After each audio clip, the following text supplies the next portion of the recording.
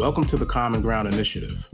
I'm Anthony Payton, and I hope to highlight the diversity of our communities with stories of people the average Granite Stater might not get to see or meet. The goal is to clarify misconceptions and find the thread that binds us all together as one New Hampshire community.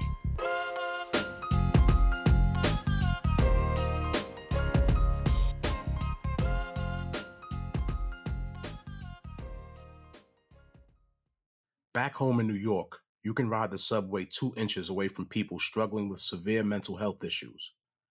Ride the train long enough, and you likely see someone urinating or defecating in the stairwells. Some of those people will walk the dangerous tracks, flirting with death by electrocution or being struck by a train. You see the homeless people asleep with pungent body odor, sometimes talking to themselves. And the levels of violence vary. After some time, any New Yorker would tell you that they've become accustomed to and even indifferent to a mental health system that seems to be failing and social workers who are overwhelmed. When I was 14, my friends and I would chalk it up to those people being crazy. None of us were qualified to diagnose mental health struggles, but we were familiar with terms like schizophrenia and multiple personality disorders. Although I now know that mental health issues affect everyone, back then, those people didn't look like me, and I associated those types with the Jeffrey Dahmers of the world. In my world, we thought mental health only meant extreme circumstances like these, and there wasn't any talk about depression, anxiety, or mental wellness. In my neighborhood, the primarily Black folks would scoff at the idea of mental health evaluations and assistance. We have a life expectancy of maybe 24 years. Childhood friends are trying to murder each other, and the drug lords are flaunting true economic stability. So spare me your advice about mental health. Then, I didn't realize that Black people are more likely than whites to experience emotional distress. Black people living in poverty, like I was, are at double the risk of serious psychological distress. The barriers to treatment, like not having health insurance, means that even people of color who are willing to ask for help can't always access it. Looking back, I can see how my mental health was affected by my life circumstances. In my darkest moments, I had to remember that there were valleys and peaks in life. And if I happened to be in the valley, I reminded myself that a peak would surely come. The situation was temporary and things would improve. Besides, I loved to laugh and crack jokes and was confident that my sense of humor would help me get through those dire times. I beat the drum to that tune for nearly 7 years, and it was my mantra and positive self-talk. I've done this plenty of times. I had it all figured out. From gun violence, prison riots, and helping to thwart suicide attempts in prison, I skated through my post-traumatic stress disorder gleefully, oblivious to its true long-lasting impact. Prison can make a person apathetic, amongst other things, and I'm just learning that apathy can also signify a mental health struggle. I was diagnosed with PTSD in 2015, although I'm sure I had it at least 20 years prior. Maybe PTSD is the reason that I still vape periodically. Perhaps that's why I sometimes isolate and sit with my back to the walls, needing to see what's coming at me even in the most family-friendly restaurants. Ask any military vet or anyone else who's been through trauma. I'm sure the stories are similar at every level. I'm fortunate. I don't hear voices or think about harming myself or others. It's not easy to count the people who struggle in silence with what feels like insurmountable internal strife, only to be brushed off by close ones who sometimes don't give the best advice. In addition, we can't forget the youth whose mental health struggles have reached new levels during the COVID quarantines and homeschooling. We expected these precious children to bounce back from isolation and go against the need and instinct to socialize. Any of my readers understand that I'm all for people with lived experience assisting those in need. A peer support specialist is someone who uses their lived experiences to help those who may be struggling with similar problems. That commonality and authenticity can form stronger bonds with people struggling with everything from mental health issues to substance abuse, post-incarceration, and different types of trauma. This is an approach the mental health community has embraced, relying on people in recovery from mental illness to support others with more active challenges. Peers are an asset for establishments right now, especially in the mental health and substance abuse disorder treatment facilities, said Brett Smith, who is the lead peer specialist for the Mental Health Center of Greater Manchester. Brett says, we are specialists in building connections and trust with those in need through lived experiences. Randy Stevens is a peer support specialist who has faced his own adversities, including childhood trauma, incarceration, and substance abuse. Nowadays, his training and life experience makes him an effective peer counselor who understands the power of seeking professional help.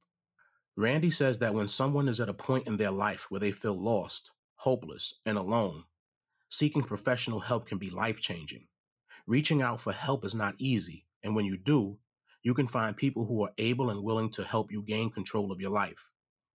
For Randy, it wasn't until he stopped trying to do it alone and asked for help that things began to change. If we had to construct and engineer a perfect world, I'm almost certain that understanding and empathy would be in the toolbox.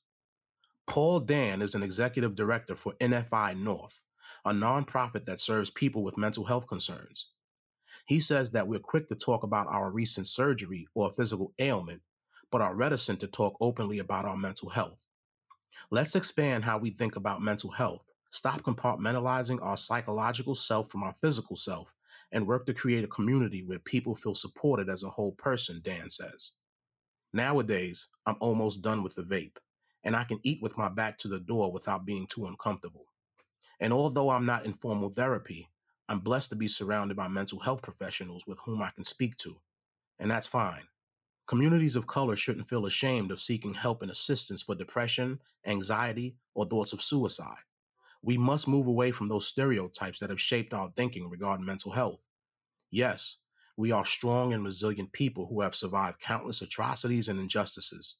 However, it doesn't mean that we should suffer in silence with issues that we may deem not as important, like sadness or anxiety. We need to check those emotions and feelings and be able to unload with a professional. Even more so, we need to raise the next generation similarly. I want my daughter to see my healthy reactions to stressful situations so she can learn to do the same. I want her to see those good habits and be empathetic to others going through a host of problems. Be kind to people because you never know. You just never know.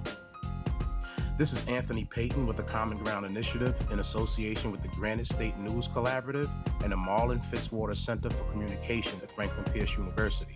Today I'm with my guest, Ms. Nicole Sublette. Hello, Nicole. How are you? I'm well, Anthony. How are you? Oh, I'm great. Thank you for being here. So please tell our audience who you are and what it is that you do. Absolutely. So, I am a licensed clinical mental health counselor and I have a private practice in Manchester, New Hampshire. I primarily specialize in anxiety, depression, PTSD, and trauma. Great. So being in the field, how have you seen the mental health field change for the better? And what is it that may still be missing? So, what I have seen is what has been improved is the advent of telehealth. And telehealth has been really wonderful because it makes therapy accessible to people who might not otherwise have therapy accessible, especially being one of the few BIPOC clinicians in the state. It allows people to see me and allows me to access people all around the state without them necessarily having to travel. And also, people with, disabilities, and they might not be able to make it into the office. So it just makes therapy far, far more accessible, which is really wonderful. As far as where mental health needs to grow, I think that mental health needs to grow in the way that when we're talking about cultural responsiveness for serving clients, in that I know it's up and coming and it's on the forefront of the law minds of clinicians.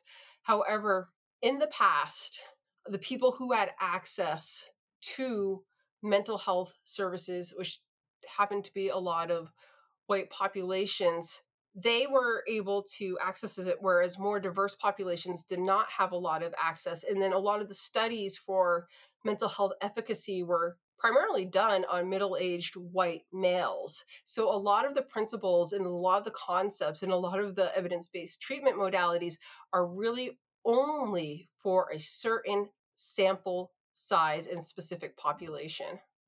So when you speak about BIPOC communities and Black communities, have we begun to chip away at the stigma in Black or BIPOC communities regarding mental health?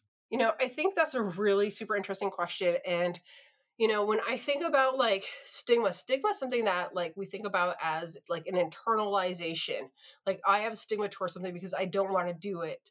Or stigma as a reticence to do something as an internalization, but we have to actually broaden the scope and think actually more systemically. Why is there, and we have to ask, why is there a stigma? There's a stigma because there's a reluctance sometimes to seek healthcare due to often the historic misdiagnosis, specifically of Black Americans.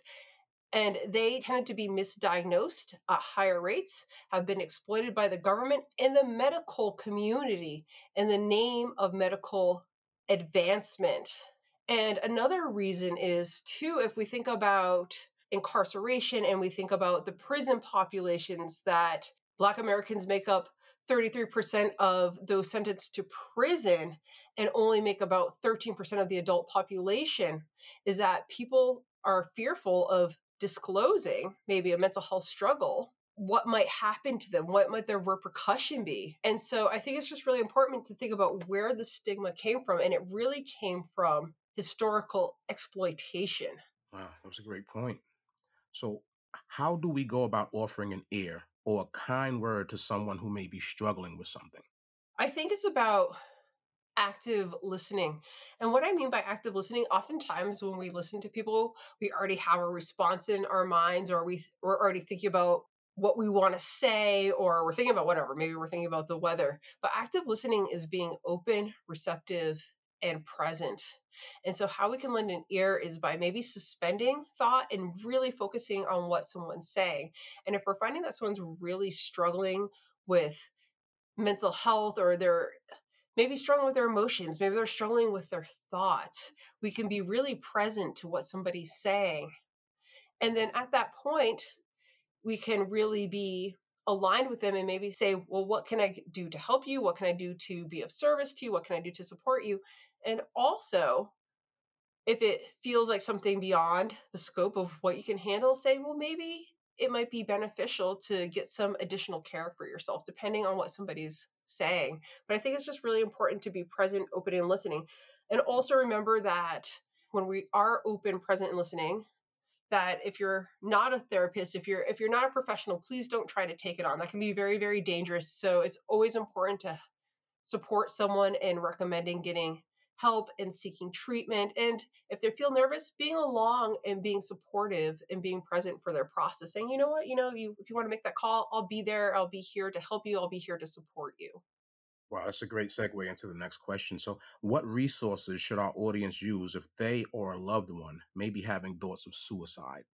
So there's been this new beautiful line called 988. In the past, we used to call 911, which was an intervention where maybe the police would come.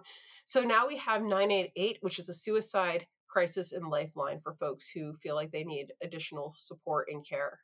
That's great. And Nicole, how can people get in touch with you? I know you have a website. Yes, so people can just Google Nicole Sublette Counseling, and that's Nicole, and the Sublette is Sublette. Once again, it's Sublette. So just Nicole Sublette Counseling, and people can certainly contact me through that site and send me an email if they would like to connect further. Nicole, thank you for a great interview with the Common Ground Initiative, and we really appreciate you being here. Thank you, Anthony. Yeah, but there's one more question that we ask all of our guests, and I'm a foodie. I cook at the Cypress Center. So right now, if you're hungry, you get ready to go into your refrigerator. What are you doing? Why are you doing it? And if you're going out, what are you grabbing? Oh, I love food too. So for myself, if I'm going to cook, I love to use like a lot of fresh foods and eating seasonally. And so I think if you're gonna go out, any kind of menu that boasts like eating seasonally is always just a recommendation. But there's so many great restaurants in Manchester, New Hampshire, that it's really hard for me to pick one. Right, right. And when you talk about healing and mental health, food can go a very long way, to an empty stomach, helping people get back on track. So that is very, very big to me. So thank you again, Nicole. I know you have things to do, but we really appreciate your presence, and hopefully people reach out and take advantage of opportunities that are laying there for them to help them get better. Awesome. Thank you, Anthony, so much. This program was produced in collaboration with me, Anthony Payton, the Granite State News Collaborative, and the Marlon Fitzwater Center for Communication. You can read more of my work at collaborativenh.org and listen to more of these stories wherever you can get your favorite podcasts.